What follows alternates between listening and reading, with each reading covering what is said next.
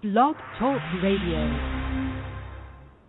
Hello there. Tonight's episode of Ready to Unload with Cal and Sam Pete, number 208, is brought to you by Ensemble Studio Theater and Radio Drama Network, presenting Winners, a play by Maggie Bofill, directed by Pamela Berlin.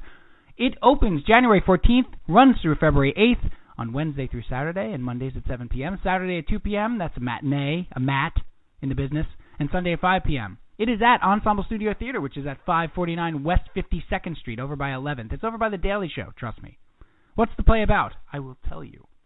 The hilarity, war, and regular mayhem of family life spin out of control when the financial crisis hits and the Mackey family is forced to make big changes. Everything is off. Dad's in his pajamas. Nothing is as it's supposed to be. It takes the kids and cat and dog to set things straight, daring those they love most to not just be heroes, but superheroes. And it features Curran Connor, Dave Gellis, who I've known forever. He's great. Ariel Goldman, Stephanie Sue, Polly Lee, Grant Shoud, Florencia Lozano, and Scott Sowers. Boy, I had a party saying her name. So go check it out. Call 866-811-4111 or go to Ensemble Studio Theater, that's R-E at the end, .org, and go check out Winners. Once again, Maggie Bofill, new play. Go check it out. Get a little culture in your life. It's not all about sports. It's mostly about sports. Speaking of sports, ready to unload with Cal and Sam Pete, number 208. Good evening, ladies and gentlemen. We're tonight's entertainment. Hold the phone. Hey, brother. This is serious. Serious. We could make you delirious. Delirious. Just a bit outside. Just gotta stop, man. We keep having the same conversation.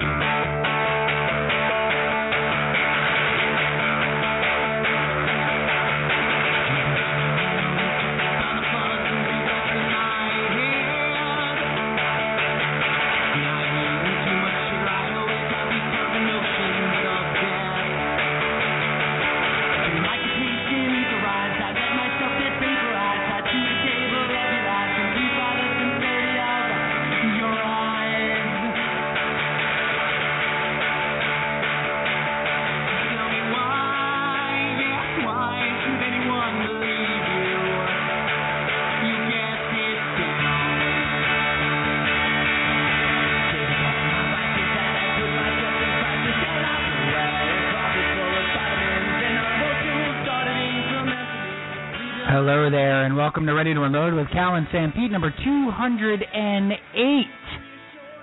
New York Sports Talk Podcast, coming to you live from Comac, New York, Bayside, New York, and Freehold, New Jersey. It's Ready to Unload with Cal and Sam Pete. It's New York Sports Talk Nice. Hi, I'm Sam Pete. Good evening. It is Wednesday, December the 17th, 2014. It is 10 p.m. It is time for Ready to Unload, as I said a couple of times. All right, we're going to talk about New York Sports Nice. This is the podcast. These are the jokes, folks. Hi, welcome to the program. As I mentioned, I'm Sam Pete. Thank you for joining us for episode number 208. 208. Hi. It's a lovely evening here in New York. It's unseasonably mild. It was in the 50s today. So make of that what you will. I don't care about the weather. I am decidedly not a weather guy. Don't care. The weather is what it is where you live. Do you choose to live in a place because of the weather? I don't. It's fine if you do. I have lived in some places where the weather is glorious. I lived in Los Angeles. It's sunny every day there. But I was nonplussed by the weather. The weather is what it is. It is what it is. If you're so affected by the weather, move. Then you move to San Diego, where the weather is perfect every day. Okay, enough with the weather. What am I, my grandmother now? Now I'm my Aunt Dolly? My hip and my sciatica. Let's welcome the co-host. Hi, welcome to the program. We're going to talk about New York sports. We have a ton to talk about tonight. Cal. The Mets, the Jets. He's coming. The Islanders, the Mets, the Jets, the Islanders, the Rangers. Probably not. The Giants, definitely. We have so much to get to tonight. Plus, Bishop, I'm getting there. Please. That is, don't use the deep voice. You use the female voice, and now you're using the deep voice. I will not be intimidated by Computer Cal. Hi, Cal, are you there? Hi, welcome. Hi, Bri. Hi, Steve. Hi, how are you?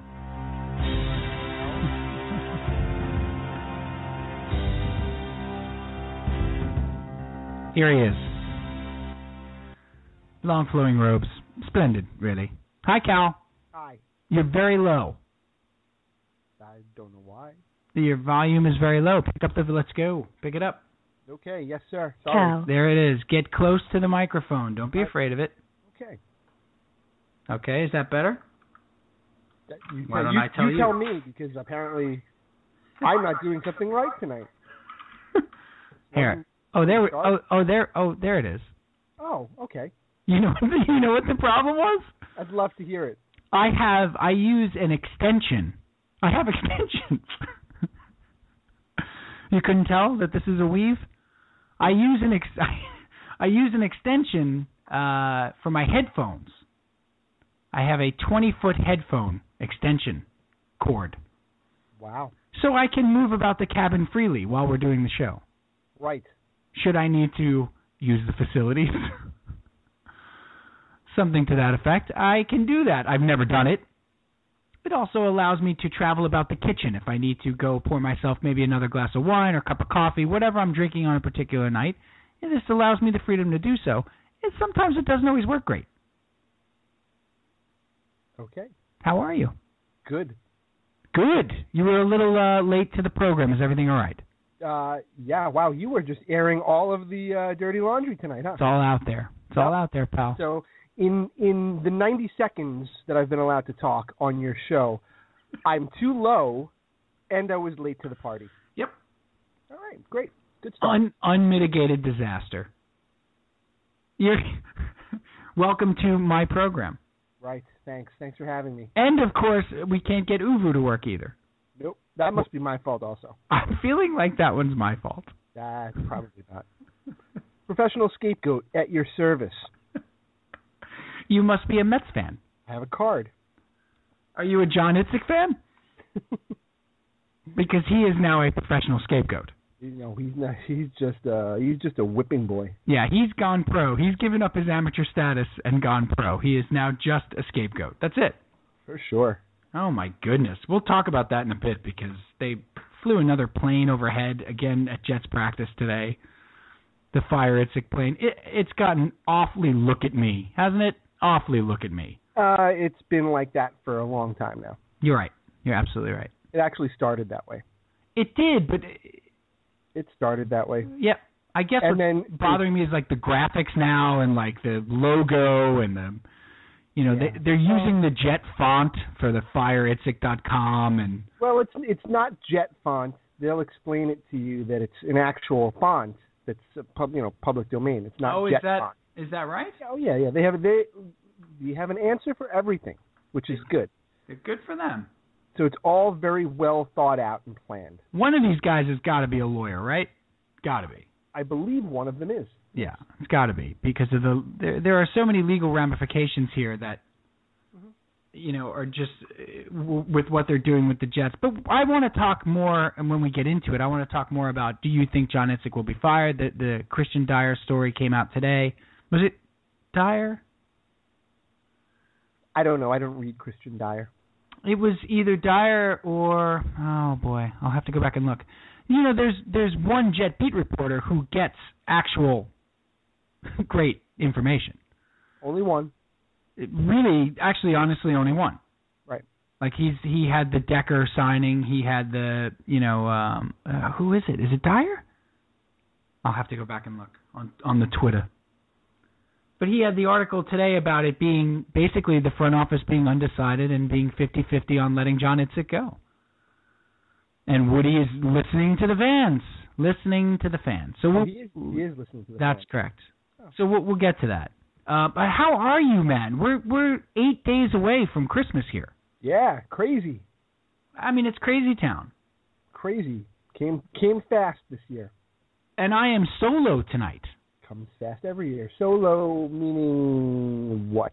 Han or the Cup. All right. Or Hope. Boy, what happened to her? Didn't something Train wreck. Bad things with her? Cuckoo. I don't know if you're allowed to say cuckoo. I can because, and who did she marry? Jeremy Stevens? Jeremy Stevens, yeah. Of the Seattle Seahawks fame? Former both of NFL them. player, yes. Yes, both of them just off the reservation completely. Yes. Can we say off the reservation anymore? Yeah, I can. All these things are fine. Is that still okay? It's all fine. Okay. Just checking. Right. No,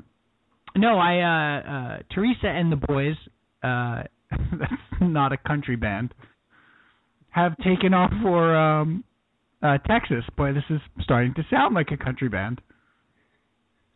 Are you home alone with the dog? I am home alone and my Chevy. Correct. Let's just start writing this. Doon doon doon doon doon doon doon doon doon doon doon.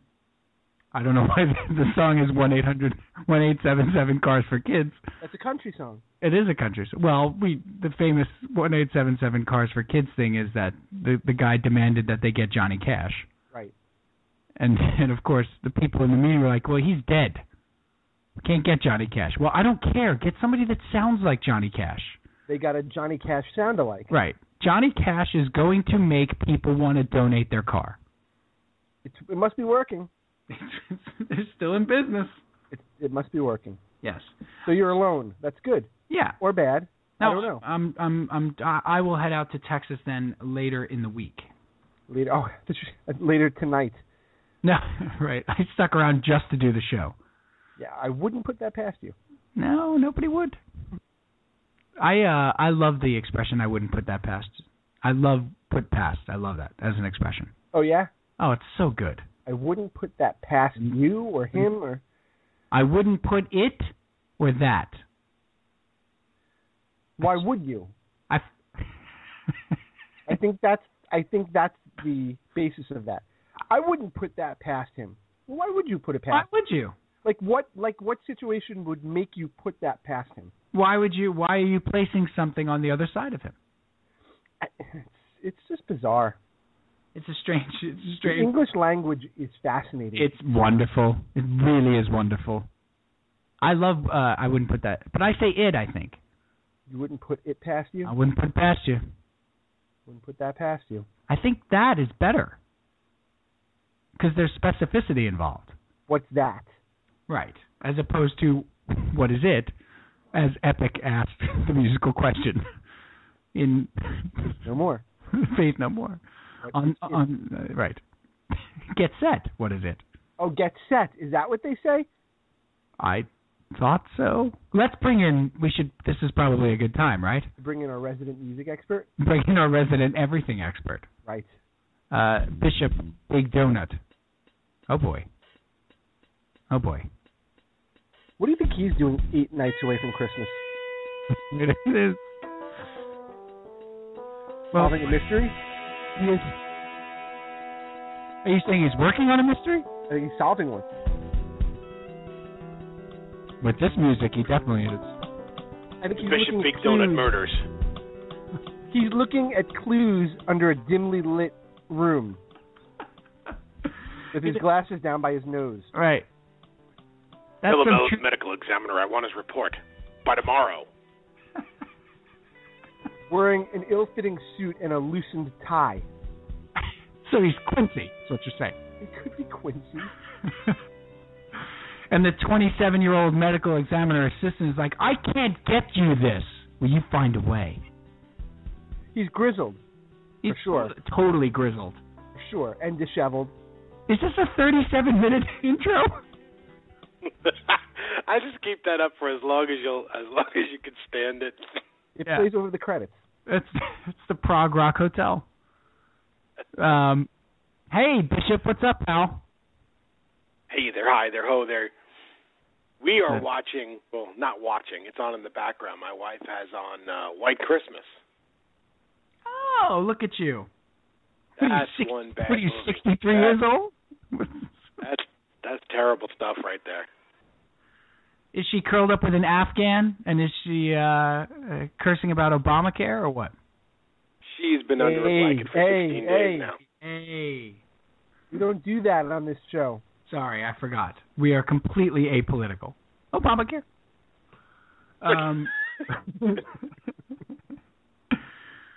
So, is it Get Set? What is it? I think it's it. What is it? No, that can't be possible.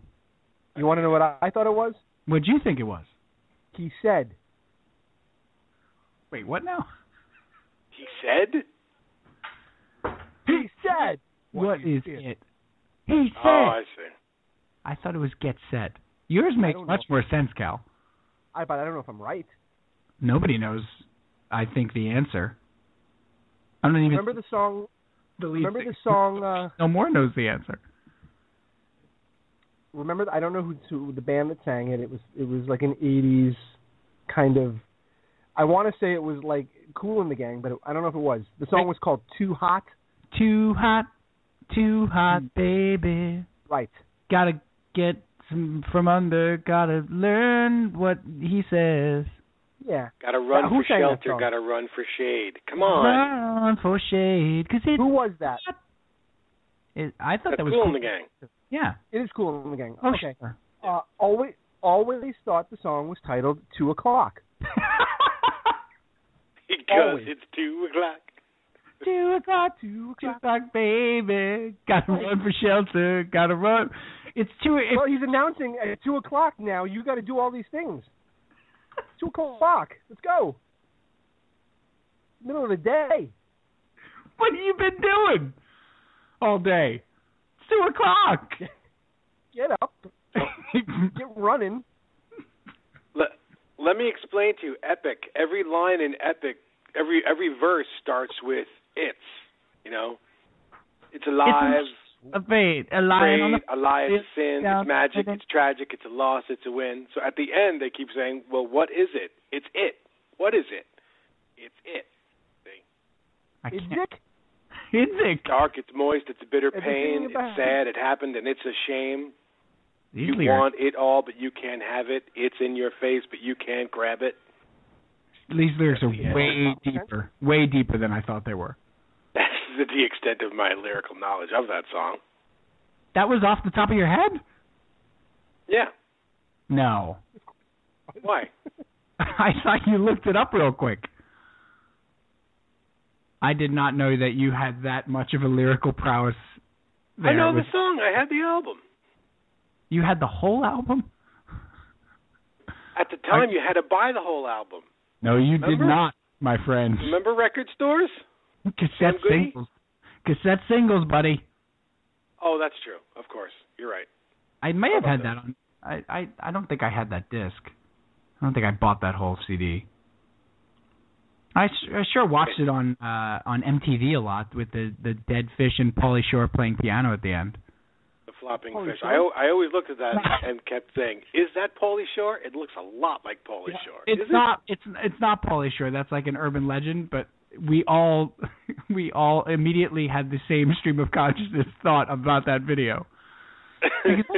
We've never discussed it, and we all thought it was Pauly Shore, or could be Pauly Shore, and we're all watching. We're like, "Is that Pauly Shore? I think that's Pauly Shore." Is that the Weasel?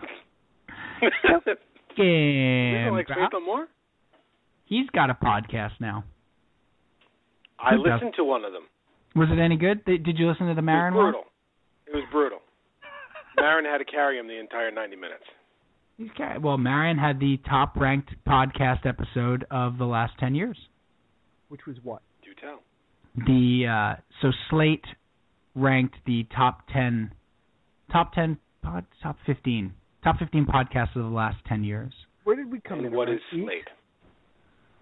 We came in. No, they market Slate. You've never read Slate.com. Are you a serious person right now? I don't. Oh, Slate. Yes. Yeah. Slate.com. Yes. That's Slater. Slate and Salon and those places. Okay. Not ChristianSlater.com. AC Slater. I was thinking. Not AC Slater from SavedByTheBell.com. That guy can play every instrument, by the way. AC Slater? Yep. Or Mario Lopez? No, AC Slater. You watch Saved by the Bell, and he's like playing drums, and he's playing piano, and then like guitar. He play everything. Did it all. That's why I would believe that you would be a member of his website. That's right. Slater.com. Slater.com. Mario Lopez, he's a go-getter. AC.Slater / Does he have a can-do attitude also? He does. Mario Lopez is not leaving show business until he gets thrown out. Until then, he's taking all the gigs, wherever they are. I ain't going. So how you like me now? I'm not going. That's right. It's too bad. You need somebody to stand on the sidewalk during a parade and talk about it, he'll be there. Guess what? I'm not leaving. That's right. Not leaving. You're going to do an America's Funniest Home Videos Kitten Edition. Mario Lopez will be there. You want me out of here? Too effing bad. Lopez. What was I saying? Oh, about Slate.com, top 15 podcasts of the last 10 years. Right. And he had the number one episode, which was the Louis C.K. 2-part episode. Oh, see, now, if I was going to guess, I would have said one? it would be the Mencia one. No, it was the it was the Louis C.K. in its entirety. Okay. Which he re-released on Monday. You had to actually be behind. They were firewalled, so you actually had to pay for that one. Or you could be like me, who has subscribed to his podcast since like episode 3, and I actually have them all in iTunes. All 500 plus? Yeah, I'm sort of like stalker? That's correct. I'm sort of grandfathered in. Oh. Because it was before he started asking for money for it, and I just simply have them all in the same iTunes. You've never offered him money, have you? That's good. No, I have. No, I have. I made a donation very early on. I made like a $25 donation very early on. I did, because the content is amazing. So, 10 years of podcast. Cal, we came in 2009, so they consider that like 5 years in. Okay. Cal, mute your mic there on FaceTime there. Oh, right. Yes, let's I let feel them like know that also. I feel like. Turn your radio down. Come on. What are you doing? Turn your radio down. It's a live, a tragic, it's colossal to eat. We should get to the sports quickly, but Peach, how is your holiday season going? Other than watching White Christmas with your 73-year-old wife. Wow. You are just shooting from the hip tonight, aren't you? Please don't tell Tina I said that. Look, nobody. She knows. I am terrified of her. Please don't tell her that. She knows this. She well knows I am terrified of her. She probably has White Christmas turned down and is listening to this podcast. Right. And there is no chance ever that she is listening to this podcast. White Christmas is awesome, by the way, because it's one of those movies where they're going to fix everything by putting on a show. That's right. That used to work. I know. Oh, how are we going to save the farm? Call the boys in New York. We're going to put on a show. And then, Bing Crosby and Danny Kaye show up. I mean, what are you going to do? There's going to be a show. When did that work? Was there a period of time where that actually worked in real life? Maybe. I don't know. Mickey Rooney is in about 14 movies where that happens. We're going to put on a show. The Little Rascals do it. This orphanage is going to close. Well, not if we put on this show. Well, then there's only one thing we can do. There's only one thing to do. What's that? Bake sale? No. We're going to go ahead. Dance. Put on a show. People will come. Get your tap shoes, Timmy. We're putting on a show.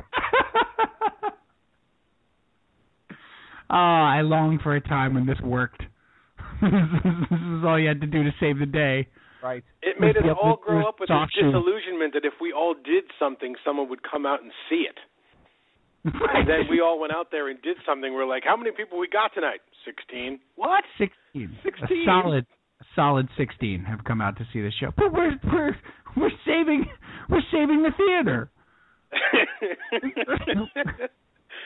No one cares about the theater. Why would they come to theater to save the theater if they never cared about the theater? And it's that kind of circular logic that led to the Fervent Years. I'm dreaming of a white Christmas. I don't know if he actually sings that in this one. Is that in the movie? It's in another movie. Of course he sings it in the movie. Are you drunk? Is that what was that? But he like, didn't. He sings White Christmas in White Christmas. What is wrong with you? Is that like Well, when White you Christmas was made after the song White Christmas was out, and he sang White Christmas in another wintry-themed movie. You think that's going to stop Bing Crosby? From doing it again? Maybe he did it again. I don't know. White Christmas in White Christmas. That's the reason they have White Christmas the movie. Sorry. Have you never seen White Christmas now? No, I've never seen it. I don't know if it's going to work. When they put on the show, I hope they're going to save the farm or the resort or the guy or the lady with the thing with the pig. Spoiler. That's Dirty Dancing. That's Dirty Dancing you're thinking of. Sorry. They put on the show in Dirty Dancing. Spoiler alert. That Bing was a show. Crosby, That's when a Bing show Crosby was a show. White Christmas in White Christmas. Spoiler alert. I don't know if, I don't want to, it's only been 57 years. 50, probably like 70 years.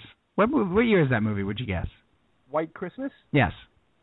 55, 53, somewhere in there? I'd say like 47, 48. No, come on. What's, okay, sorry. Wow. 47, God, 48. you idiot. What's that, Casablanca? White Christmas, 54. 54. It's not a... No, I don't know. Yes. It's a... I said 55, 53. Come on. Cal, you were going to ask something before about the song White Christmas being in the movie White Christmas. Yeah, you know what I'm going to say. It's not the song, but is it the same concept where every movie you wait all movie to hear one of the characters say the title of the movie? I don't know about that guy, but he's above the law. Steven Seagal and above the law. So in every movie, you're waiting for them to say the title of the movie.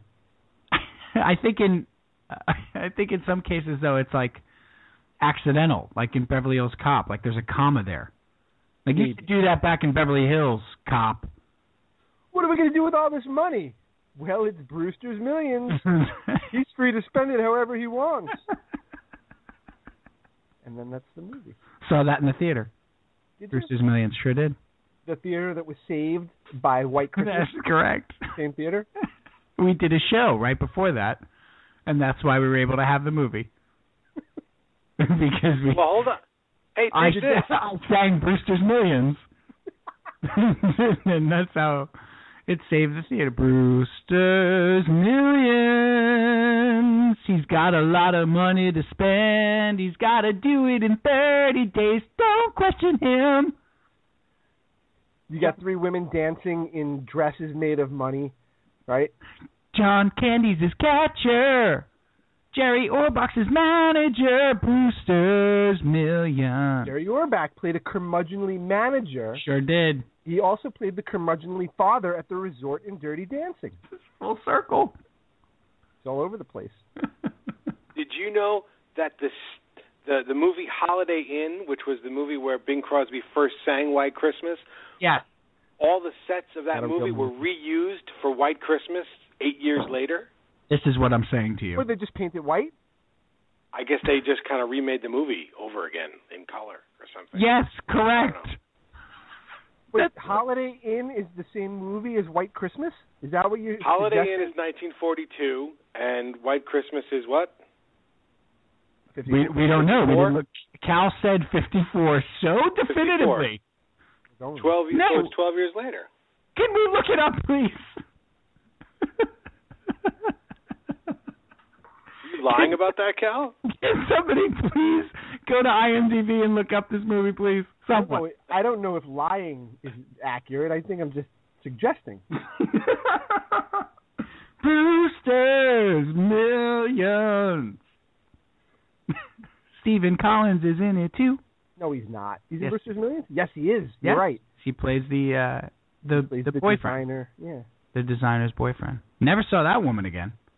White Christmas is a 1954 American musical romantic comedy film. Take it easy. Oh. Nailed it. Nailed. Like that. You are an old soul, my friend. And you're right. He sings White Christmas in both movies. I know. Well, did you think? I am finding this so hard to believe. Did you think? Obviously, this is not sinking in with me. I can't believe they would do this. That's ridiculous. Did you think that I was kidding that he sings White Christmas in White Christmas? I mean, of course he does. Why, of course? Because... Like, why would it be good if they made Return to Oz and they sang all the same songs from Wizard of Oz again? Maybe that would have been a good idea. It would be terrible. Return to Oz. Well, they did in The Wiz, right? No, The Wiz are variations on the songs from The Wizard of Oz. They're not the same songs? Not the same song. No, it's Wizard of Oz meets Soul Train. It's wonderful. I know it was very entertaining. Like instead of we're off to see the wizard, they do ease on down the road. Right, we're going to ease on down the road. And they it's not if I only had a brain. It's like Nipsey Russell. Wait, he wasn't just. Wait a minute. Michael Jackson was the Scarecrow, right? Yes. Yeah. Nipsey Russell's the Tin Man. I don't know who plays the lion. James Earl Jones, I think. No, shut the front door. Is it really? I don't know. We'll see if I'm 2 for 2. Hold on. We're just going to spend the whole show on IMDb. That's correct. No, we're talking about sports in 1 minute. I don't think so. Sure. There's nothing to talk about sports. This is much more fun than talking about... Sports is not fun right now. Why do you feel that way? Do we need to get into it? I'd like to. Dayton, Ohio native Ted Ross. Oh. Ted Ross, boy. You had Michael Jackson pre-nose job, so he looks like Diana Ross. Or before he looks like Diana Ross. Right. You had Nipsey Russell. The last of the peanut brittle. Let's make a path for Coach McGrath. God, I love Nipsey Russell. You sure do. How about Wildcats? How about that? Have you ever seen Wildcats, Cal? Yes. Okay, I didn't mean to insult you. That's with Goldie Hawn. That's with Goldie Hawn. All right, okay. At the height of her powers. All right. Wesley Snipes. Woody Harrelson. There's a lot of people in that movie. Sure. Dennis Quaid. Which movie is this? Dennis Quaid. No, incorrect. Stacy Keach's second stringer, who gets way more work than Stacy Keach. He plays the opposing coach. That guy's in everything. Stacy Keach? No, not Stacy Keach. Saying he looked like Stacy. Oh, the guy that looks like Stacy Keach. Yeah. Yes, I know who you're talking about. He's the prosecuting attorney in My Cousin Vinny. Right. No, he's the sheriff in My Cousin Vinny. He's that guy with the mustache. He's been in a lot of things. The mustache, yes. With the mustache. Yes, that's correct. That's how he says it. I don't think so. There's a guy named James Keach in Wildcats. That's him. Maybe it's Stacy Keach's brother. Come on. Who does James Keach play? Character name, please. Frank Needham. I think that's him. What? Can you look him up? Let's see what else he's been in. Can you punch that up for us? Who are we looking Punching it up. Rated IMDb with Cal, Sam, Pete, and PJ. Mabel King. Tonight's episode brought to you by IMDb. Yes, Mabel King plays either the Good Witch or the Bad Witch. Well, that's a good guess. She plays either the Wicked Witch of the West or... But it's like the Wicked Witch of like West 57th Street. Yeah, no, that's her. She's the Wicked Witch of the West. Right. Roger. He's on down the road. Roger. We're going to ease on down. Who plays the Good Witch? Thelma Carpenter. Fantastic. Brilliant. You're thinking of Thelma Hopkins. I am thinking of Thelma Hopkins completely. It's not her. Ooh, Mary. Is Jack Hay in that movie? That's Jack Hay.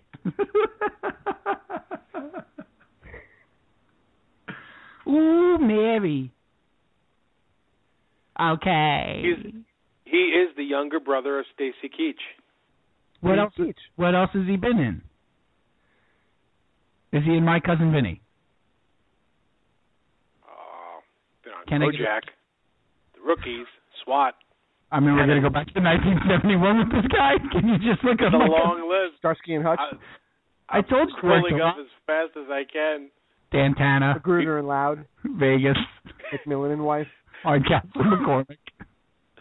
The Razor's Edge. Simon and Simon, Heart to Heart. He was on Dr. Quinn. Remington Steele. He was in Walk the Line. I walk the line. He was the warden. Was he in My Cousin Vinny? No. For the love of all things holy. Was he in my... Soap. You like me so much. Kate and Allie. Did anybody watch Kate and Allie? I used to watch that. So did I. Fun show. That was Jane Curtin and Ally McGraw, right? No. Oh, I had a crush Susan on the St. James. brunette. Susan St. James. St. James. Married to Bruce Boxleitner. I felt so good about that one. Dick Ebersol. Right, Dick Ebersol, president of NBC. NBC what? Sports. And here we are, ready to unload with Talent Stampede, talking Brought it New York around. sports. The dream has come true. See what I've done? 36 minutes into the program. Bruce Boxleitner. I knew that was Dick Ebersol. He also took over Saturday Night Live when Lauren left, right? Those were the 5 years that The Ebersol Lorne Michaels was not there, yeah. Which are the Eddie Murphy years, right? Ebersol years were like in the mid-'80s, I think, yeah. Yeah. Ebersol, Murphy Piscopo. Right. And then that weird one in 84.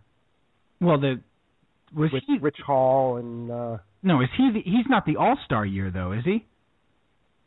Yeah, No. The Billy Crystal, Chris Guest. Yeah. That was... He's the All-Star season? I think that's an Ebersol year, yeah. I think it is, too. I think Lauren comes back in 85 with the Robert Downey Jr., Anthony Michael Hall disaster. That's the weird one, right.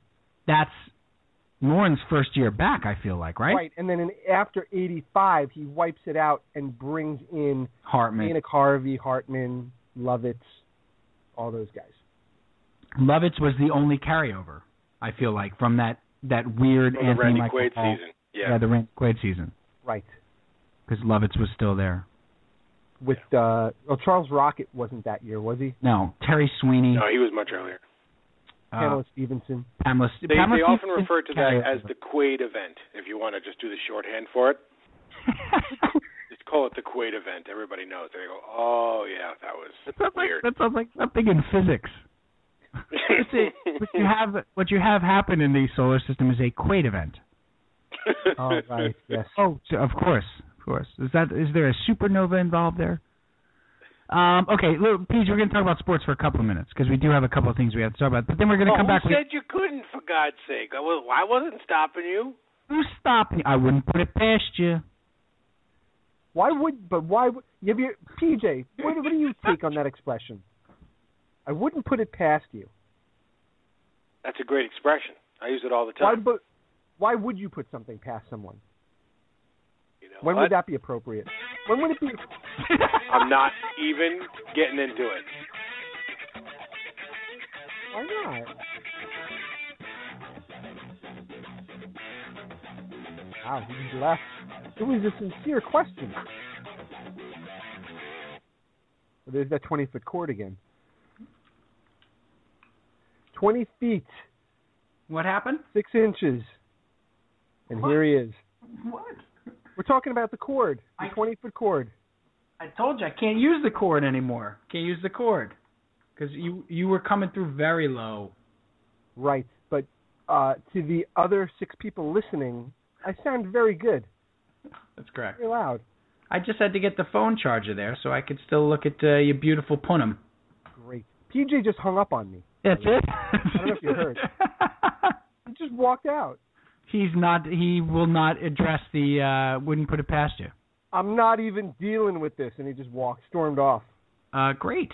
Well, maybe he'll be back for the fun load, hopefully. I hope so. I'll apologize if it would help. All apologies. Professional scapegoat, once again. My fault. It's all my fault. I apologize. You got to stop apologizing, man. You're a title credit in the show. You're very important. I know everything's gone wrong tonight, and I accept full responsibility for that. Speaking of, that's big of you. Speaking of professional scapegoats, John Idzik. Well, here's what I want to talk about tonight, Cal, because it's been a crazy week in sports without anything, especially here in New York, without anything really going on. There's a lot going on, though. But I'm saying in terms of like what's actually happening with the teams on the field. So like the Jets have been eliminated long ago, right? The Giants are eliminated from playoff contention. The Mets did nothing at the winter meetings. The Yankees lost like 3 players and signed Chase Headley to a ridiculous deal. Like there's nothing, the Knicks are awful, like beyond awful. And the Islanders and the Rangers are getting hot. They're playing good hockey. The Islanders are 3-3 in their last 6 after their, but hopefully they're over their little hump of bad play and with injuries and stuff. We'll talk about the Islanders in a bit. But nothing's happening. It's not like it's the playoffs in hockey or whatever. And yet I feel like this week was nuts. Mm-hmm. I feel like this week was nuts between the Heisman Trophy and Mariota and the Jets winning a game and people getting pissed off that the Jets won a game. And, Jim Harbaugh and the 49ers, losing again, and it looks like Harbaugh is out there. Like what looked like a pipe dream 10 weeks ago is a distinct possibility. The Fire Idzik crew is all up, riling people up, doing the penalty flags at the Jets-Patriots game this weekend.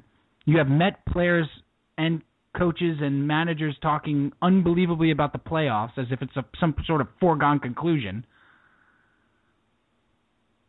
And you have the Giants who 3 weeks ago we were trying to figure out how they were going to orchestrate, not org, there's no G, orchestrate Tom Coughlin's, distinguished sort of final farewell. And in his way, soft landing. Yeah, his thank you. Well done.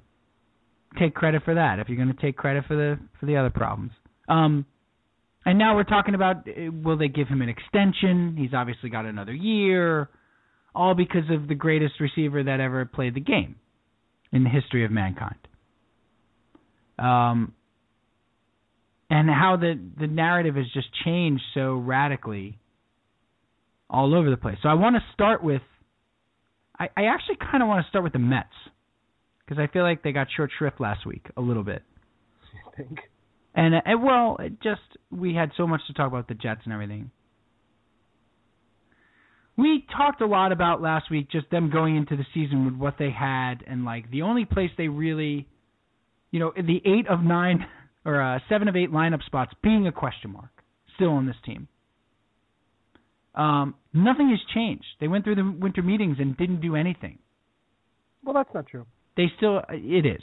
They still have only added Michael Kadar. It is what they do. You added John Mayberry. Okay, so anyway, but you can't say it's not fair to say they did nothing.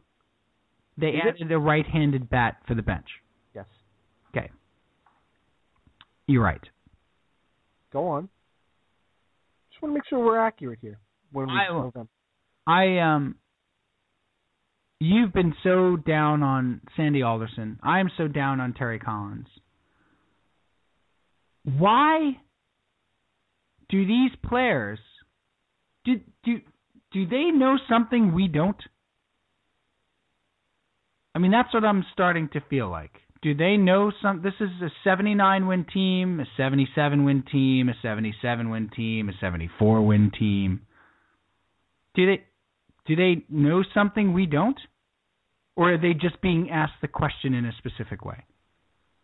What do you mean? How do you think they're being asked the question? I'm asking, is that the case? Because to a man, they're all coming out and saying we should be in the playoffs and playing October baseball, and I can't wait, and we expect to make the playoffs, and we should be a playoff team. And right?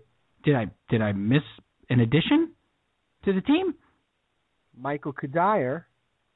Right, I got him. John Mayberry. Sure.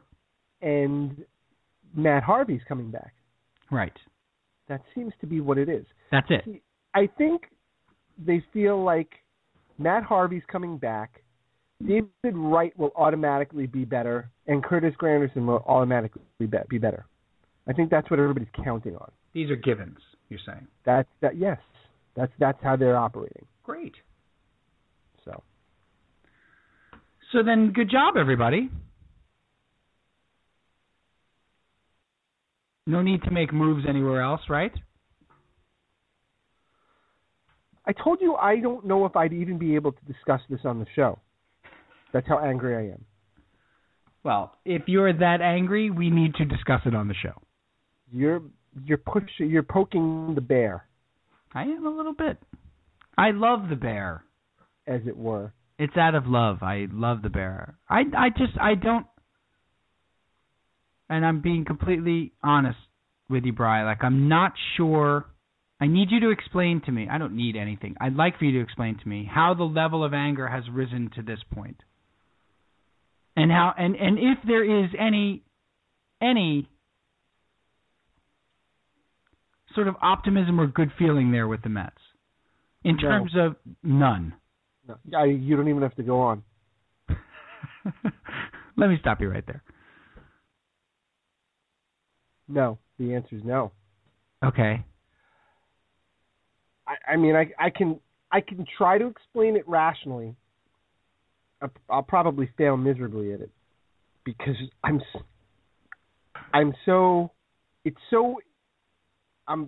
even get it out. Can't even get it out. Well, because it's irrational. I know it's irrational. And I have the ability to see it in a perspective that it's a baseball team. But yet it's making me so angry. And, like, there are so many other things going on in the world that I should be saving this emotion for. Yeah, but that's I don't know if you can do that. I don't know if you can. No, and I think I get wrapped up in the fact that they're making me so angry, and I know I shouldn't be so angry about it, and then it makes me angry with myself that I'm getting so angry about it, and I just turn into a complete blubbering idiot. Right. About it. But really what it boils down to is how cavalier the general manager is with – I mean, I sent you 6 names in a row the other day that all of these names he was asked about, we're not in on them. No, we're good. No conversations. I doubt it. I think we're all right. Like 6 of them. Yeah. So he's carrying on like he's got a team that was Michael Kadire away from the playoffs. Right. And is very open about it and doesn't care what you think as a fan. Right. This is how we're going to operate. Okay. And it's arrogant and it's insulting because this team was not Michael Kadire away from the playoffs. Right. They were a lot more than that away from the playoffs. They're a little bit better than last year. I'll give you that. I would expect them to finish over 500 this year. Okay. I'm not going to be happy if they finish 82-80 because I expect it. Okay. But they are talking about this team like it was a minor tweak here or there, and then that was it. We're ready to roll. Yeah. Well, that's the way they've sort of treated this offseason. I do have a question for you, though. And I've been thinking about this a lot, actually. And that is, is there a way you could find yourself liking this team? You and I talk all the time about, like, how nice it is to like a team. You know, to root for them every day. Like, we were having so much fun with the Mets a couple years ago, and they're winning and playing hard, and it's not even necessarily about winning. It's about the players on the team and wanting to watch them, like this Islander team. We're going through the ups and downs. They're a good team, but they're likable. They're fun to watch, but yet they're frustrating. But we like them. And will it be possible for you to like this team? Yes, probably. It would be, right? Like, as it's currently constituted, it would be. Yeah, I can't conceive of that right now because we're so far away from it. Okay. December 17th. We're not going to see baseball for 4 months. It's 100 days. Yeah, well... I mean, till opening day, it's 100 days. So that's a long time. That's Right. that's a lot of days before I'm going to see them out on the field playing. Right. Right. So it's just not in my realm right now. But if they get off to a good start and they pitch well and they win some games and they play hard, I could absolutely see myself liking this team. I will never ever like the manager. I will never ever like the general manager. And every time that I see one of them, it will taint any good feeling I have towards the team. I was watching that Joe Madden interview with Oberman yesterday on Oberman's show, and I don't know how much exposure I've had to Joe Madden in that capacity. You see a quote here or there, a post-game conference or press conference or something like that. And I've always liked what I've seen. And then he's known Oberman for years. They have a very easy relationship. They've known each other for a long time. They have a great rapport. And he was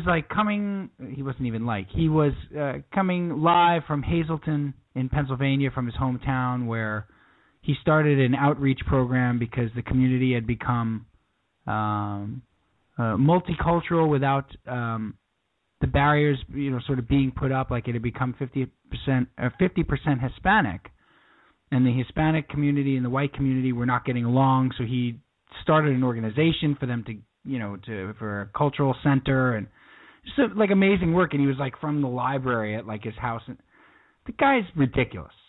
That is ridiculous. And he would have been. I got so pissed off. And they're going to win a lot of games. That team's going to win a lot of games. The Cubs are going to be better than the Mets this year, for sure. Yeah. Like, it's not even close. And I can't help but feel like if they had, if the Mets had been in on Joe Madden, I would feel so much better about the team. So much better. Just even the idea that they're going to be utilized in the correct fashion, or that he's going to, know how to use the bullpen. He's not going to play favorites with veterans. Like all the crap that Collins does. Madden is an inventive manager who gets the most out of his talent and the most out of his payroll. And I feel like I just got so pissed, Cal. So pissed. Yeah, but now. And he would have been so brilliant in New York. Oh, my goodness. Oh, my goodness. I feel like that's not something to get pissed about because it wasn't even a possibility. No, I know that. Well, that pisses me off even more. Like, why is that not a possibility? Why are you not making an inquiry for the best manager in baseball when he becomes available when you don't expect him to? Why are you not making that inquiry? Not even an inquiry. That pissed me off even more. That I understand. Yet I could see liking this team. But it's never going to be. This is not going to be a team that had like. Yeah, we're going to like them, but they're not going to win. They're not going to win. An 80 team right now on paper.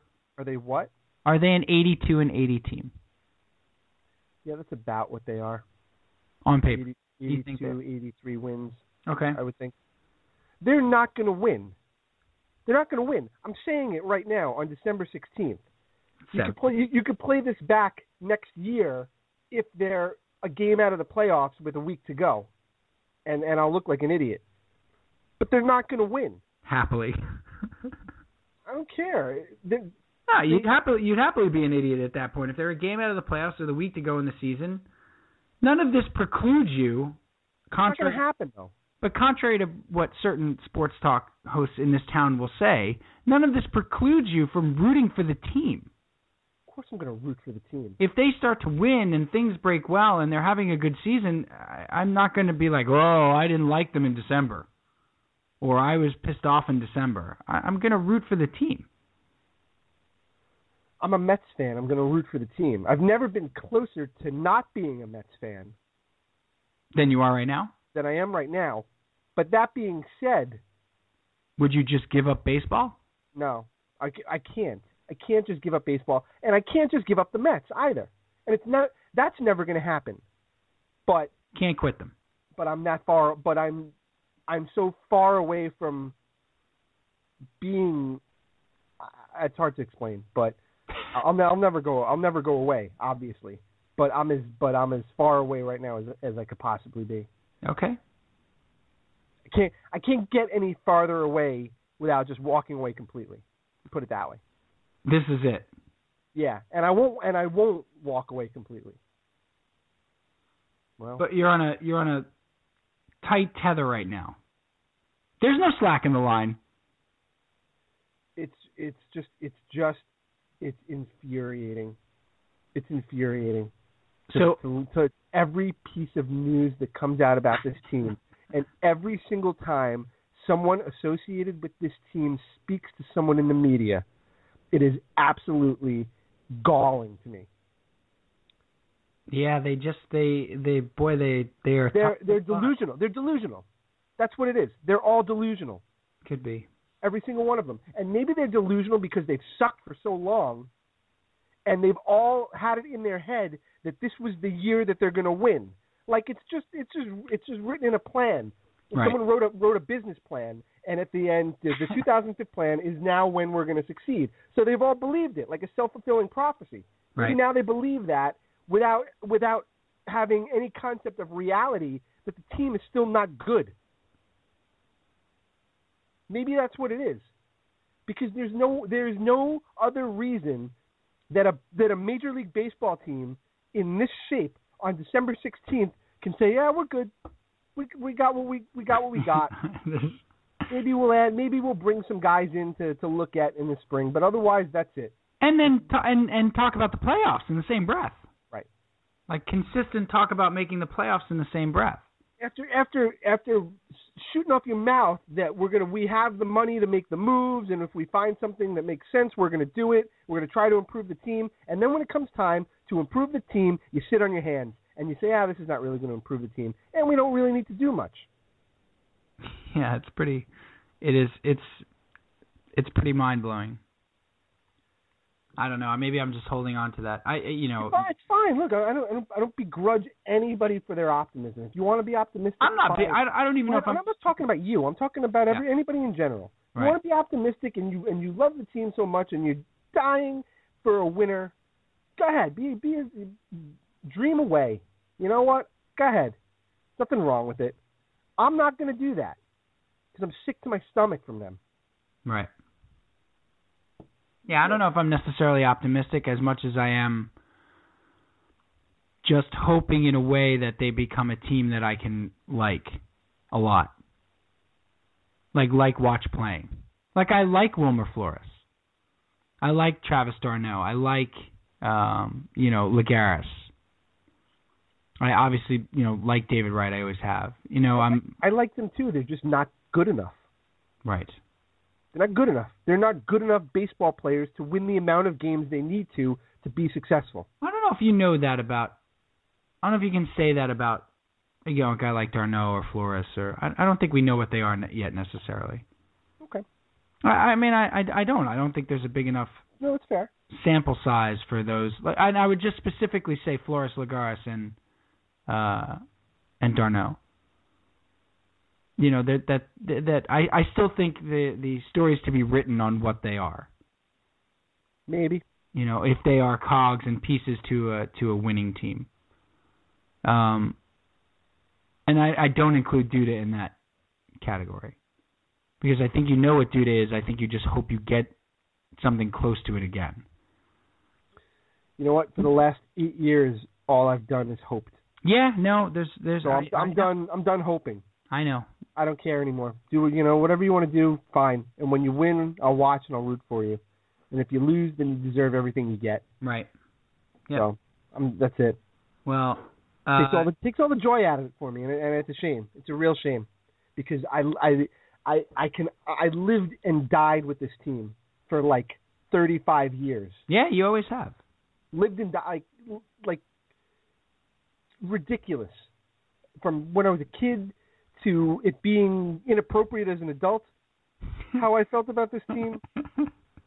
Lived and died with them, and they've the ownership and the management of the team has completely turned me off to them.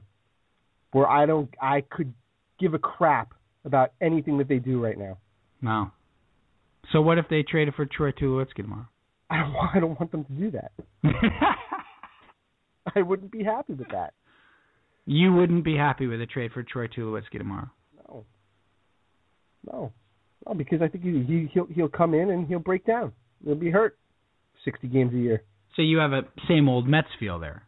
Yeah, I do. Right. That's rough.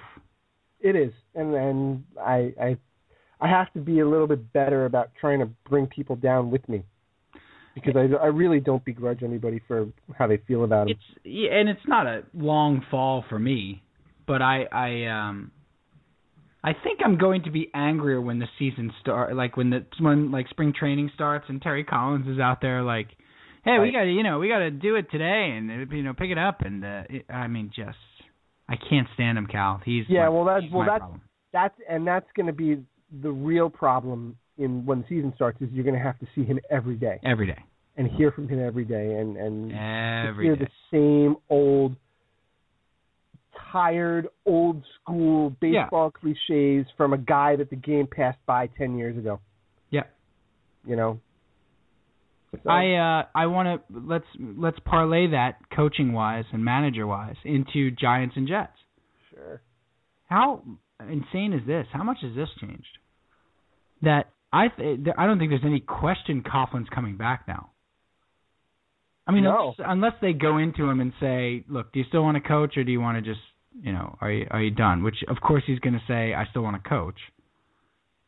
So they went from like 3 weeks ago to trying to figure out how to move past Coughlin to wins against two pretty bad teams to, do we extend him or do we let him play out his contract next year or just give him one more year on top of the contract? Like, how do we do this? And I made light of Odell Beckham Jr. before and being the greatest receiver of all time. He's incredible. I mean, he's incredibly good. Yeah, he is. And you could make the argument that he might be single-handedly saving Coughlin's job. I would absolutely make that argument. I mean, it seems a little simplistic to boil it down to that, but he's been so good the last 3 weeks that if he's not out there, do they win these 3 games? No. Maybe not. No. And if they lose these 3 games, Coughlin's gone. Yeah. He really is. He's really you heard Harry Carson said. Did you hear Harry Carson said, he's had the same. He can have the same impact. He has had the same impact as LT did his rookie year. That other players see him, the players on offense see him and say, "Holy cow, this guy's has the potential to be the greatest in the game. So I need to raise my game." And he wasn't comparing him to Lawrence Taylor as a player. At the position, he was just saying, on a down year, a team that's been down for 2 years, about to not make the playoffs, the other players look at this guy and go like, "Oh, we're going to be awesome next year," right? Because he's so good, And he comes from his parents. His father was a professional athlete. His mother was like an Olympian. He went to Eli Manning's high school. He's unbelievably driven. I mean, the sky is the limit for this guy. Yeah. In terms of talent. I mean, you're hearing people say things like he could be the best receiver in the league now. Like now. He could be the most complete receiver in the league right now. Well, he's really good. Yeah, he is. I think that Coughlin sticks around. I think that they want McAdoo to succeed him, and I don't know. I guess you beef up the offensive line if you're the Giants, and you try to, you fire Perry Fewell and you get a new defensive coordinator. I think that's what's going to happen. That's the move. We talked about it a couple weeks ago. Yeah, that's probably the move. But a couple weeks ago, I thought Coughlin was gone, Cal. Yeah, but we also said that the alternative is maybe to just get rid of the defensive coordinator. So for whatever reason, they've decided to turn it back on for the last couple of weeks. Maybe it's poor opponents. Well, I think that has that loss to Jacksonville is as bad a loss as you're going to have in the NFL. I know. And then they beat the Redskins and they beat Tennessee. So those are just two of the worst teams in the league. Yeah, these are two terrible teams. And they were very they fortunate. Barely beat the Redskins. They were fortunate to get those teams on the schedule at the time that they did. Well, let Coughlin keep his job again. He's gonna. You know, they're going to let him walk. Now, on the other side of town. Well, it's not really the other side of town. No, it's the other side of the stadium. It's the actual same town. Do you? So now this is like Rex Watch. Where are you on Rex? Are you convinced? Rex Watch. Week 15. Are you convinced he's gone? No, I'm not. He probably is, but I'm not convinced that he's gone. You could see a scenario where they could keep him. I can't see a scenario where they keep him over Idzik, but I could see a scenario where they keep them both. But more likely, I see the scenario that they keep Idzik and get rid of Rex. I think that article, about it being 50-50 with Idzik is really interesting to me. I thought of something, Cal, two things I wanted to bring up about the Jets. One was I started to think that there might be some backlash against the fire Idzik guys. Like they've gone too far with the billboards and the flag day at the stadium where they're handing out the penalty flags. And backlash from where? And they fly another banner where basically Woody Johnson doesn't fire him when he was going to because he doesn't want to give in to them because they went too far. Like it's too much. You know what I mean? And he doesn't want to be seen as, let's say he's 50-50 on his return, right? And he doesn't want to be seen as giving in to the whim of fans by firing him. I was wondering if there's a backlash moment here. I don't know. But the problem is, again, what we've been saying for a couple of weeks now. He's such a wild card, Woody Johnson, that you just don't know. He's done everything. Right? Maybe he does listen to the fans, and he's afraid of public perception, so he makes a change. Or maybe he's defiant enough that he's not going to cave to public perception. Right. Or maybe he really does like Idzik, or maybe he really doesn't like Idzik, and you just don't know. Well, it was Christian Dyer for who does he write for? He writes for Metro, right? And Christian Dyer seems to get all the genuine scoops. Like he seems to get either him or obviously Eric Allen works for the team, but Christian Dyer seems to keep himself in the best sort of light with the team and gets a lot of scoops. His sources seem to be the best, and he wrote that John Idzik is 50-50 to return to the team. Speaking on the condition of anonymity, a highly placed official team source told Metro New York on Tuesday that general manager is 50-50 to return. Billboards, banners, blah, blah, blah. Here's the quote. No one knows what Woody is thinking right now, but he isn't happy with the direction at all or vision, the source told Metro. What I will say is that it's 50-50 if John returns right now. Don't think for a moment that Woody doesn't hear the fans. It's tough on him. He's taking it personally. No one is working harder than this guy. It hasn't been easy selling tickets or PSLs with this record. The Jets can't lose more fans right now, and if keeping John means losing more fans, then it will be a really tough choice. Woody knows that. He gets that the fans are very upset. So to me, what this said is, he's going to be kept. But Woody's putting it out there that, I hear you guys. I'm thinking about it. Trust me. I'm taking what you guys are saying to heart. But he's going to keep him. Yeah, maybe. That's kind of what that said to me. He gets blamed for the draft, but no one gives him credit for trading for Chris Ivory, the trade for Percy Harvin, and some of his other moves. Every team has a couple of signings that are banned. Blame John for this season, sure, go ahead, but then give him credit for last year, too, where the Jets were 8-8 and were supposed to go 2-14. It's a very bizarre situation. Here's what I feel like, Cal. Yeah. I now cannot wait for Black Monday. I can't wait. Yeah, I agree with that. I felt that way for weeks though. I started looking at other GM candidates. Have you perused any at all? Not really, because a lot of them are the same names that came up 2 years ago.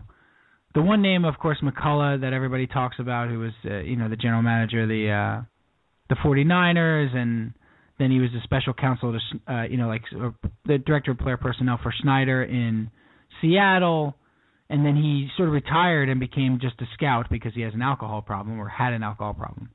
But he's the guy behind the drafts of like Patrick Willis and all those 49er teams that went on to be very good, and then he drafted all the guys in Seattle. Yeah. His name has come up a lot. I read a great SI piece on him. I'll send it to you. It was really good. Fascinating. He's like 45 years old. He would be an absolutely fascinating choice. I could see. I don't think he wants to do it. If you read this article, you probably wouldn't either, Cal. But he's worked with Itzik before, with Seattle. And I could see Itzik reaching out to him and making him director of player personnel, or asking him to be director of player personnel and saying, you get to take over the whole boat. It's like one of the problems this guy had when he was GM was everything was reliant on him. Coaches' jobs, players' jobs, like it was almost too much responsibility. Mm-hmm. And he was, he would struggle so mightily when the coach wasn't doing well, like when he had to fire Mike Nolan or whatever, that he may be better off in a director of player personnel position where he can just choose the talent and build a team himself. So my dream scenario, not dream scenario, but a scenario I would love is Itzik stays. He's, and he basically becomes the cap guy to McCullough's director of player personnel. And they work together. Right, and everybody else is out. See, that's the thing. I don't think everybody else is going to be out. I think he'll keep Itzik. Everybody in the front office. You do right now. You feel like. Yes. Okay. I think he keeps Itzik and the entire front office, and he wipes out the coaches. That's what I think is going to happen. And when I mean wipe out the coaches, I mean like every one of them. And by the way, I was saying his name completely wrong. I'm sorry. It's Scott McLaughlin. I thought it was McCullough. It's McLaughlin. Oh, no, I want McCullough. Yeah, no, you can't have McCullough. Scott McLaughlin. Sorry. Okay. Scott McLaughlin. Apologies. Let me fix that. McCloghan. Yeah. Well, that changes everything. I'm not saying that right either. It's not McLaughlin. There's no other L. What is it? It's Matthew McConaughey? Nope, it's Scott McGlowan. McClowan. Jamie McLennan? McClowan. That's how you say that. It doesn't matter. It really does matter. I need to get this right. I feel like an idiot. No. Scott McGlowan. Is that it? Are you sure? Scott McClowan.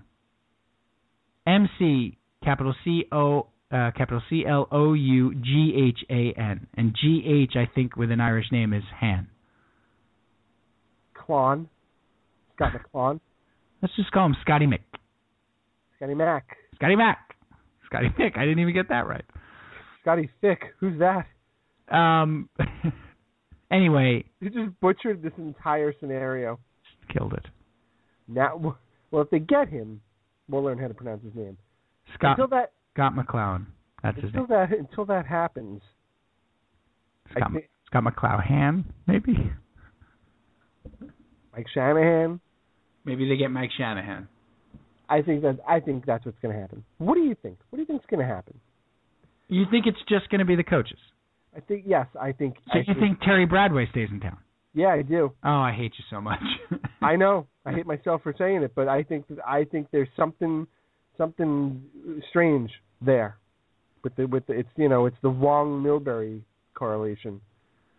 It's Dolan Isaiah Thomas correlation. I think he's going to fire Itzik. You know that there are a very, very, very select few people even mention the name Terry Bradway. 98% of Jet fans don't even realize he's still there. Yep. He's like tucked away in a corner somewhere. Let alone running the draft. Then he's running the draft. But you don't hear his name ever. This is the fired general manager before Mike Tannenbaum took over. He was the general manager right before Mike Tannenbaum and was fired very ceremoniously and then brought back. Stayed with the organization, never truly shown the door. Even after he drafted he traded for Doug Jolly, a first-round pick, Cal. He traded a first-round pick for Doug Jolly, the number 26 pick overall. You know who went 3 picks later? Heath Miller. Heath Miller. You needed a tight end so badly. You traded for Doug Jolly coming off a 27-catch, 364-yard, 2-touchdown season. You just had to have Doug Jolly. It's not even like he was coming off a Pro Bowl year. You traded a first-round pick. The number 26 overall pick. You know who was taking 2 picks after that? Roddy White. Yes, the Roddy White. This is the man who runs the Jets draft now. I mean, you can't. This says nothing of the 2 picks he traded to take Dwayne Robertson. Nothing. 2 first-round picks he traded to go up to the 4 and take Dwayne Robertson with a chronic knee condition. I mean, the list of Terry Bradway, I mean, his dossier is just it's awful. Oh, by the way, just an FYI, Cal, he got the 16th pick back in the second round as part of the Doug Jolly trade from the Raiders. Do you know who he took? 16th pick. Second round. The second round. Right, so he wound up with 2 second-round picks, the 16 and the 25. Right. Traded the 26 for Doug Jolly and the Raiders' 16 overall pick in the second round. You know who he took with the 16? Mike Nugent. Mike Nugent. Right. Kicker. That's right. Place kicker. That's from right. Ohio State. Mike Nugent. This is the man running your player personnel, your pro scouting department for the New York Jets. Still. Wow. So, hey, I think he gets fired. I think Itzik gets fired. I think everybody gets fired. And I think Woody goes after a guy like Scott Pioli. He goes after a name. Oh, you think he's going after Harbaugh? No, I think he's going to go after Pioli and let Pioli hire his coach. Okay. Because I think Pioli is from New York, worked for the Jets from 97 to 2000, is Parcells' son-in-law, then worked for the Patriots for, 2001 to 2009. Then he took over Kansas City, had a tough time there, but he did draft 9 Pro Bowl players, or acquired 9 Pro Bowl players. I think he goes after Scott Pioli. So I'm not necessarily saying I'm on board with, but I could see him doing that. You can, by the way, if you go look at Pioli's record and you go to Wikipedia, you could talk yourself into him pretty easily. I could talk myself into him. That's fine. Yeah. I'll be honest with you. I'm not going to hate it if Itzik is back. I'm not going to hate that. How many times have we talked about it? As long as he's back, Cal, and he can put his own people in place. I mean, he's got Graves there, right? He wants Graves to be his director of player personnel. He brought him over from Arizona. Right. That's what I mean. The McClown move is the best scenario. Itzik stays, and he brings in, and he basically becomes John Schneider, and McClown comes in and does what he did with the Seahawks and runs the draft. And what do you make of the fact that the Fire John Idzik crew has threatened to turn their attention to Woody Johnson if they don't fire John Idzik? Well, they already did, right? They put it on the billboard. Yeah, but it's gonna get worse. They've threatened to make it worse. What are they going to possibly do? Well, they won't go to the games next year. That's what they're going to do. That's what they should have been doing in the first place. Well, but then the argument, again, they've got an answer for everything, these guys. They're very well thought out here, is they're not going to sacrifice. They've paid for the tickets already. The money is already spent. Why are they not going to go? Woody Johnson's already got their money, so they're going to go and then make a statement when they go. I'm sorry, who put the gun to their head to buy PSLs? That I can't answer. Here's my other point that I've been dying to make. Well, they're also being, and before you do, they're also being enabled by the media now. So. Right. But it relates to this. Have you taken a peek at the Chicago Bears? Say it right. What's that? Say it right. The who? The Chicago Bears. The Chicago Bears. Sorry, my bad. Sorry, I don't know who you're talking about. Have you taken a look at the Chicago Bears? Oh, the Bears. Yeah, the Bears. Yeah, I've seen what's going on there. Right. So 2 years ago, they hired a new general manager. Right. Very similar situation to the Jets. Well, Phil Emery comes in. Not that similar. They fired a coach that had a 10-win season. Oh, no, they didn't. He got 1 year under Phil Emery. You're right. Just like Rex Ryan did. You're right. Only difference is they went 10-6 and fired Lovey. Rex went 8-8 and they kept him. Right. Right? So he comes in 2012. Lovey gets 1 year. Okay? Lovey goes 10-6. They fire him anyway. They bring in Mark Trestman. They draft Alshon Jeffrey. Which is like his one hit, by the way, in the draft. Yeah. The situation is so similar, Cal, to John Idzik. So similar. But what are they going to do with Emery this year? No, so Emery gives Jay Cutler that extension. Right. Gives him $16 million a year. Hires Mark Trestman, so he actually got to hire his own coach, which Idzik has not had the opportunity to do. Right? All the big free agent signings they've have busted. He's been terrible. Terrible. The team is a disaster. Jay Cutler, they're a circus act. You know, Jay Cutler's calling out the kicker.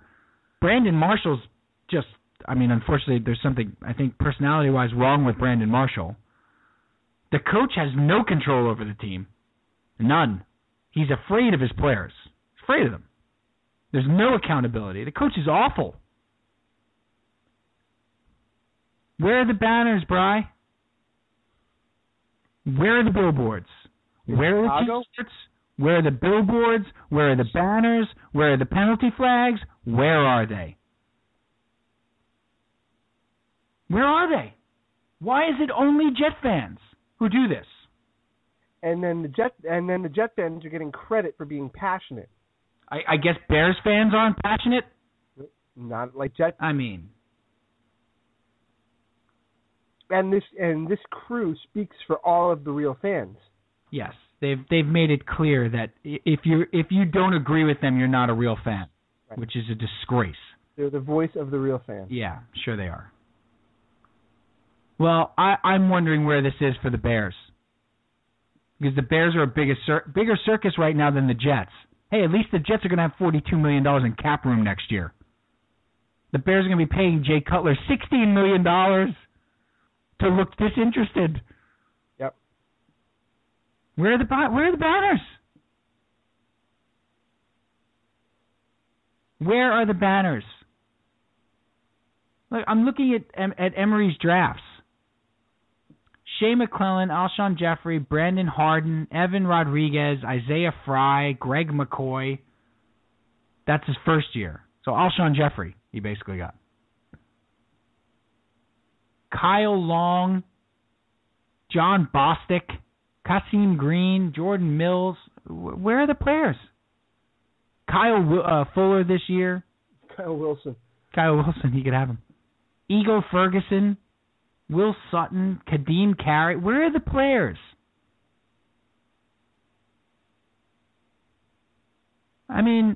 Where are the banners? DearFireJohnIdzik.com. I just wanted to say thank you for your effort and taking the time to say what all Jets fans are feeling right now. Yeah.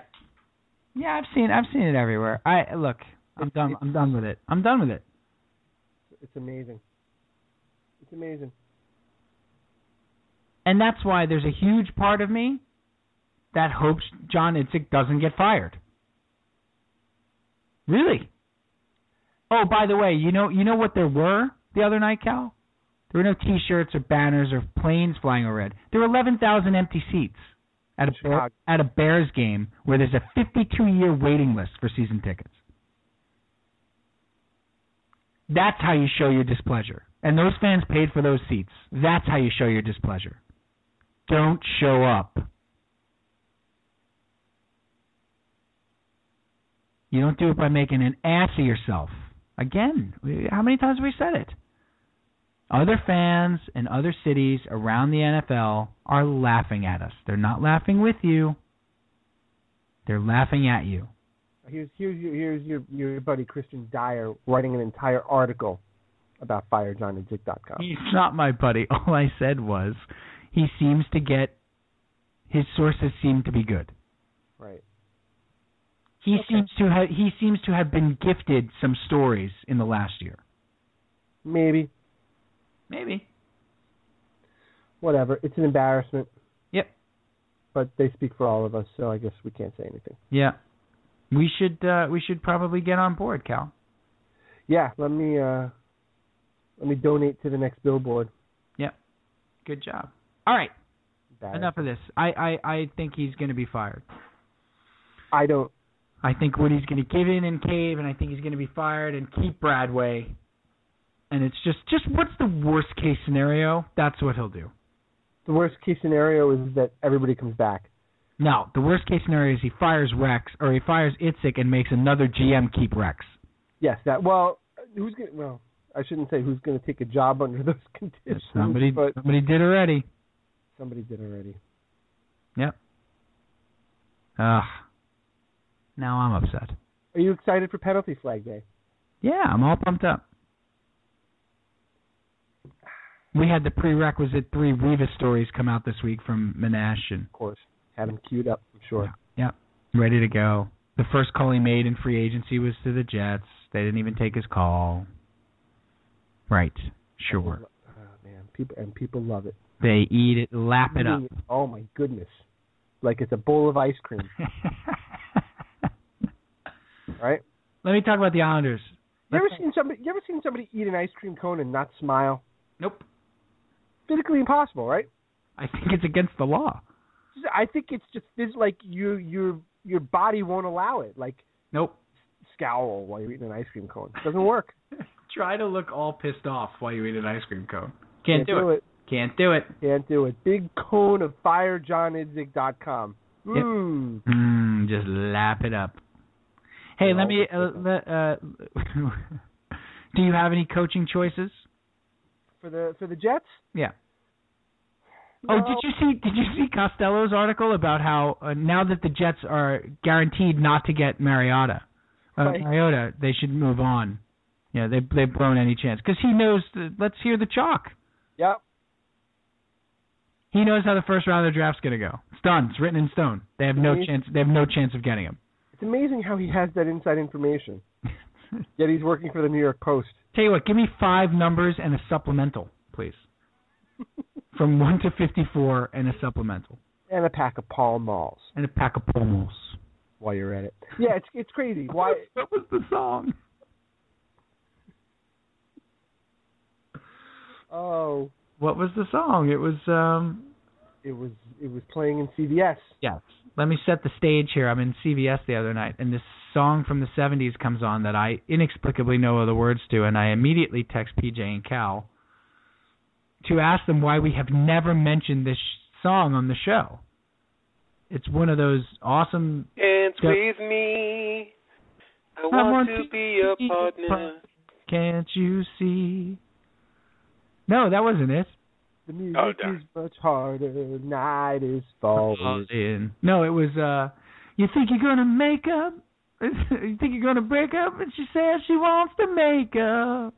Ooh. Oh, the things we do for love. Like walking in the rain and the snow and there's nowhere to go. And, of course, Cal immediately knows who it is. 10cc. That's a one-hit wonder. That is. You never lose that information. When you feel like a part of you is dying. You're looking for the answer in her eyes. You think you're going to break up. She says she wants to make up. It's a stupid song. Ooh, you make me lazy. You make me lazy? I don't know. I don't know what they say. You make me leave. You make it love. It's the 70s. Everything was making love. Right. But yeah, that was. She said she wants to break up. Who's your coach? You're buying a pack of Pall Malls. Who's your coach? I don't know. You like Quinn? I do. Dan Quinn? I do. I'm just, you know what I'm weary of? Another first time. Are you wary or are you weary? I am. Women get weary. They don't get woolly. God, I hate it when people screw up the words. Wary? Yes, that's right. No. Go on. I'm not wary. Wary is I'm afraid. Right? Yeah. I'm not afraid. I'm weary. I'm tired. Oh. Of the first. I stand corrected. So I used it correctly. You did. I apologize. I'm weary of the first-time head coach, like the coordinator turned head coach, first job. I'm tired of that. Let me give you the gem. You Rex, ready? Mangini, Herm Edwards. They've all been. Everybody's Al Groh. They've all. Groh. Pete Carroll before him. They've all. Coslett. They've all been. Joe Walton. They've all been. Kotite wasn't. Kotite wasn't. Great. That worked out well. Parcells wasn't. And Parcells. That's it. Every other one is a first-time coach. Yeah.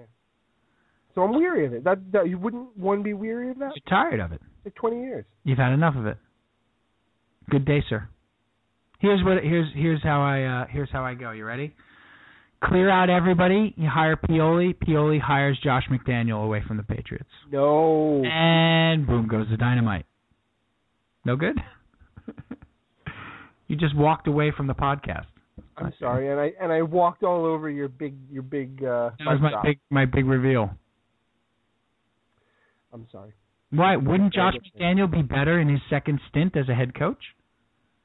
Was Eric Mangini better in his second stint? Was Bill Belichick? Oh, so Josh McDaniel is going to be Bill Belichick. That's right. And not Eric Mangini. Okay. Correct. That's right. Hey, look, say this for Josh McDaniel. He knew that Jay Cutler was nuts. Got rid of him in a heartbeat. That's true. I would do that. I would sign for that.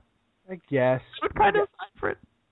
Well, let's see. And you go trade for Ryan Mallett. Boom, away we go. What are you doing? I've just given you your 2015 New York Jets. Oh, that's it. Bing, bang, boom.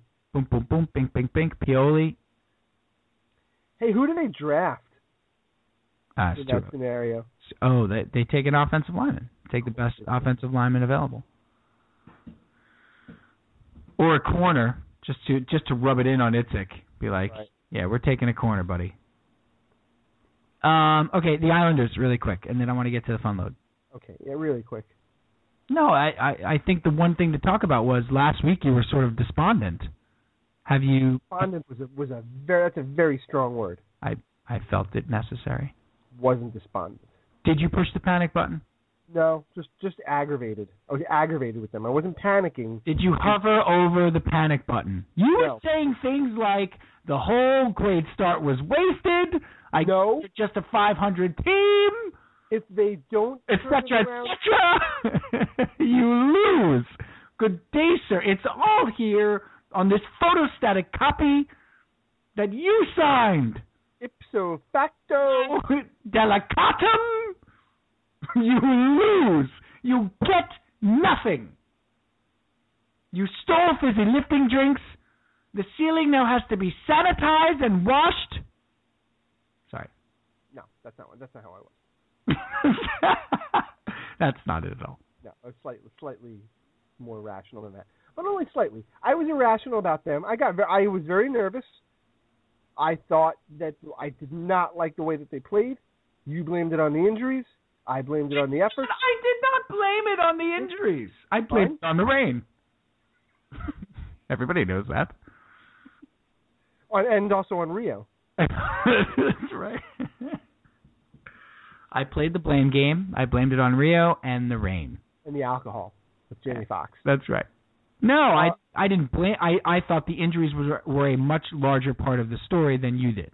Yes, and I felt that effort, even with the injuries, right, they had jumped out to 3-0 leads in 2 of those games. Not a great look with all those guys missing. So I wasn't panicking. I was angry because I felt like they were starting to believe their hype and rested on their laurels a little bit, and they turned the effort level down. And then they went out and they played a fantastic game against the Blackhawks last Saturday. Yep. And I felt a lot better about that. I did not like the way they played on Monday against the Devils, but they did find a way to win the game. So now they've won 2 after they lost 3. And the question will become, are they, and I said this to you earlier, are they the 18-7 team of the first 6 weeks, or are they the 3-3 team of the last 2 weeks? What are they? And I think my answer is I don't know yet until I see the lineup back intact. I don't know yet. Mm-hmm. I need to see Boychuk and Hamonic and back in the lineup. Zeker's back in the lineup as well. I need to see that for a few games now to gauge where they are. They also seem to play better against better teams. They do. They do, and the coach even said so. They have some really good teams coming up. So, they have Tampa Bay. Tomorrow night they have Detroit, right? Friday night in Detroit. Or Friday night in Detroit. Friday night, it was late. I was walking you home. I backed out to the gate, and I was dreaming of the night. Been waiting all night to drop the needle on that one. Friday night. We'll go walking in the park and reminiscing. I don't know if I got all those words right, but it sounded great. You get the impression. I was late. I wish I was one of those backup singers, those 70s backup singers. Eric Carmen. We'll go dancing in the night. Dancing in the dark. Dancing in the dark, walking through the park and reminiscing. Yeah. Boo! There's a couple of boos in there, right? You have to have a good boo. I think we need to see them uninjured.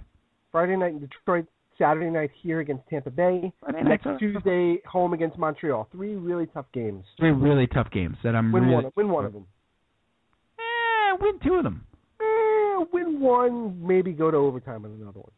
3 points out of 6. You want 3 points out of 6. I want 4. We only wanted 2. If Boychuk and Hamonic are back, I want 4. We wanted 6 out of the next 12. And we've got 4 so far. So El Capitan is awfully lucky they won that game the other night. Awfully lucky. Yeah, that was.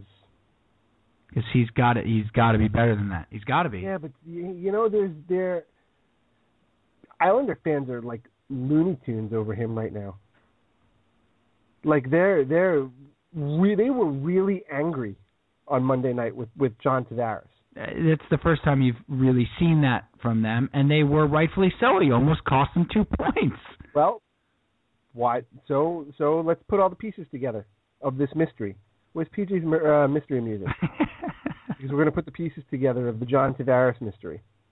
All right, well, we'll wait for that to queue up there. So and on my mark in 3, 2... If only we had music to unpack the John Tavares mystery.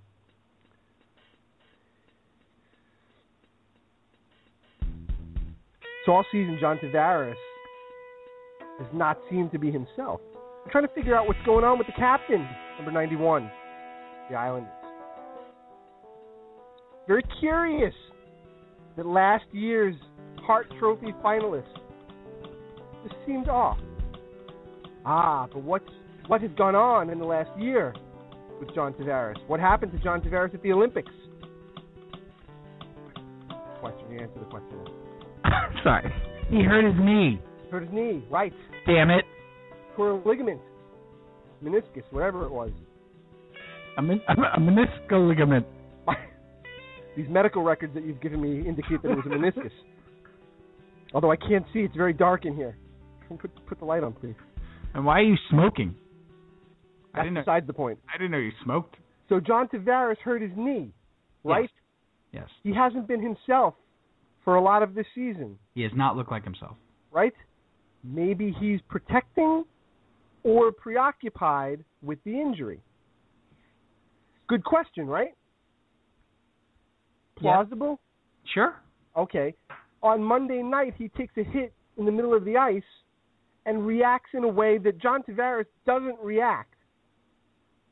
He basically stabbed the guy in the bells. Brick stabbed the guy with a trident. I saw that.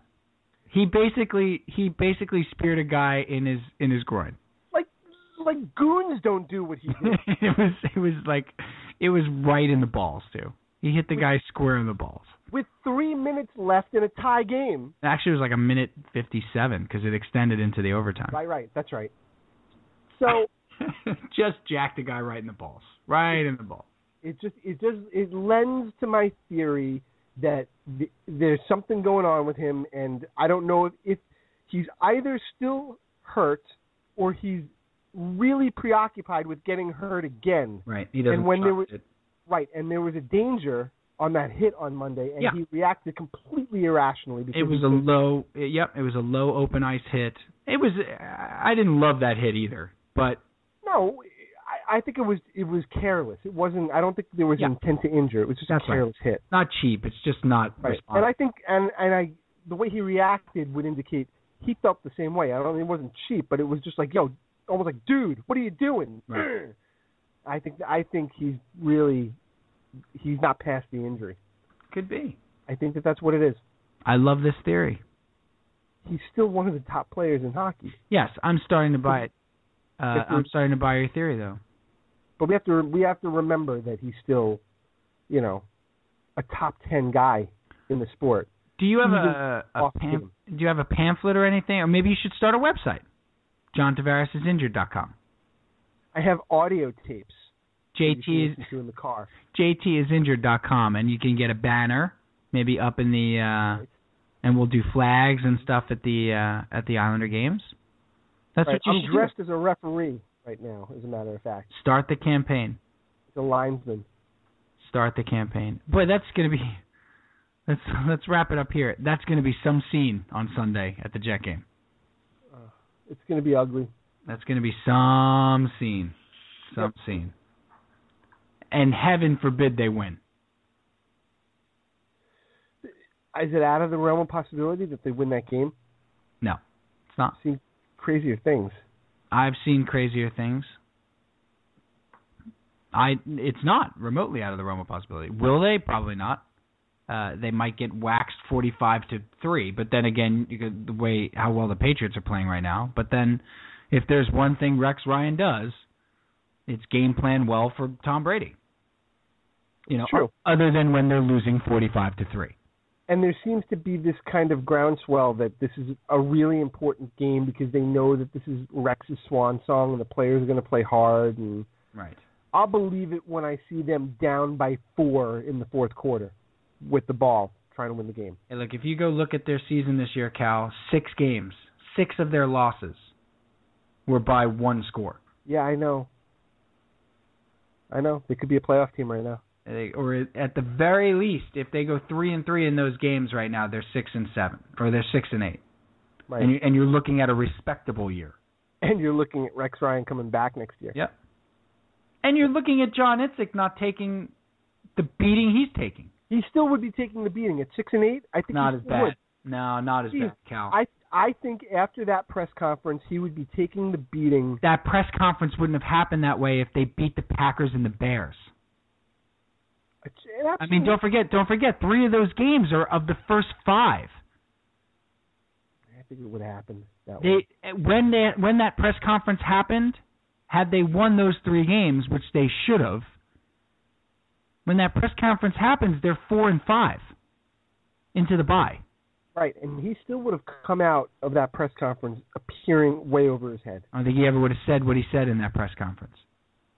Maybe. I don't think that press conference happens that way if they're 4-5 after that difficult part of their schedule, with the quote-unquote easy portion of their schedule coming up. You know what, though? We'll never know. We'll never know. You know why? Because they're a poorly coached friggin' team. And they should have won 3 of those 6 games, including the Packers game, the Bears game, and the Lions game. Drops the mic. Sexual chocolate. Sexual chocolate! That is where we decided to end Ready to Unload with Cal and Sanpete number 208. Seemed like a good spot to do so. Hope you enjoyed it. And the fun load for this episode, which was very funny, will be coming out shortly. So check that out. Go to www.rtusports.com for all the latest episodes, or you can subscribe to the podcast in iTunes. We hope that you do. Okay, thanks.